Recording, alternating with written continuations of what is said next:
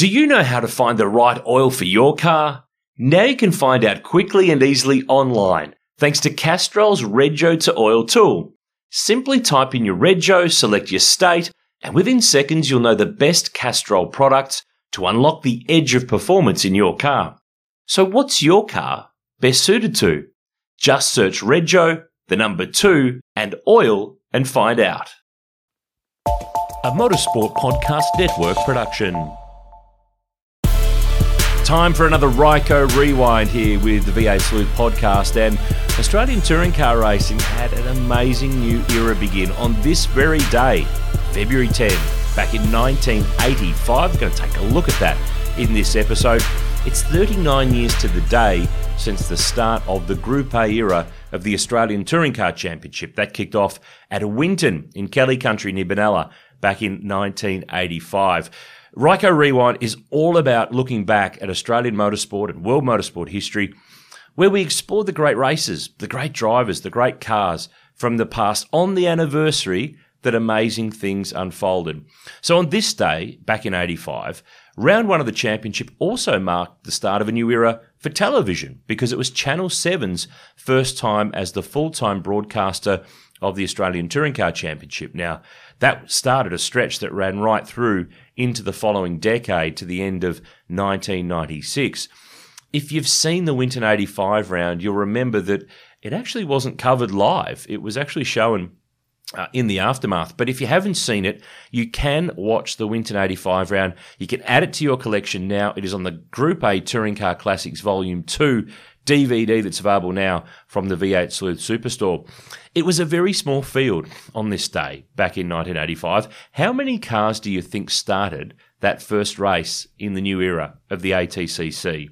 20? 25? Nope. 15. But there were 7 different brands: BMW, Mitsubishi, Alfa Romeo, Ford, Toyota, Volvo, and Jaguar via Gary Wilmington's privateer XJS. There were a couple of Group E cars running on slicks in among that field too, by the way, but what you're probably thinking is, hang on a minute, you just read a list of manufacturers and you didn't say Holden. Well, that was the first time in the history of the championship to that point that there wasn't a Holden that attempted to qualify or race for the round, the first of 10 for 1985. Peter Brock and his new look mobile Holden dealer team elected to stay away, and they made a winning debut in round 2 at Sandown. And there were no other Commodore privateer drivers to fill the void at Winton. So it was a very strange touring car time where we'd come from the Group C era straight to Group A, and there was no Holdens on the grid. Of course, Brock's team had run their prototype VK Commodore at the New Zealand events at Wellington and Pukekohe at the very beginning of 85, but the new look mobile car debuted on, well, I guess you'd call it really home soil, Sandown, pretty much Brock and HDT's home track. So the win went to Jim Richards on this day, that beautiful JPS black and gold 635 CSI. And on the track, if you look at the vision or the photos, it's a form finish with Neville Crichton, the Kiwi, in the second of the JPS BMWs. But don't let that deceive you. He was one lap in front of his Kiwi teammate after 50 laps of the old Winton circuit, the short track, the 2.03, I think it is off the top of my head track. It's 3Ks now with the additional element.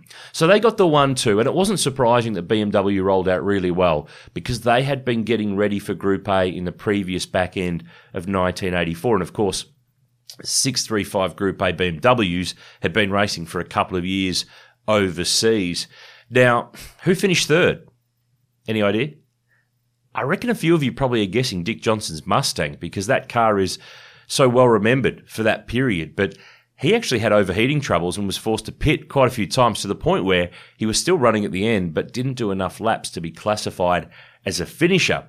In fact, it was Kevin Bartlett in the Mitsubishi Starion Turbo that came on home in third on this day, February 10, on Ryco Rewind, 39 years ago at Winton in 1985. Fourth place, AJ, Alan Jones, the Alfa Romeo GTV6, running with Colin Bond in a 2-car team. Of course, AJ would be lured back to Formula One later in the year with that Haas Lola Beatrice operation. But he finished fourth, 10 finishes in a race that, well, might not have been a total classic, but it still holds extreme historical significance in the history of the Australian Touring Car Championship.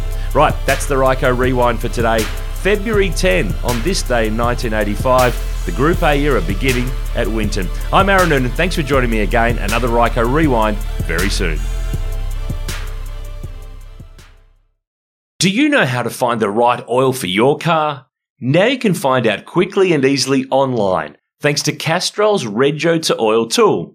Simply type in your Rego, select your state, and within seconds you'll know the best Castrol products to unlock the edge of performance in your car. So what's your car best suited to? Just search Rego, the number 2, and oil and find out.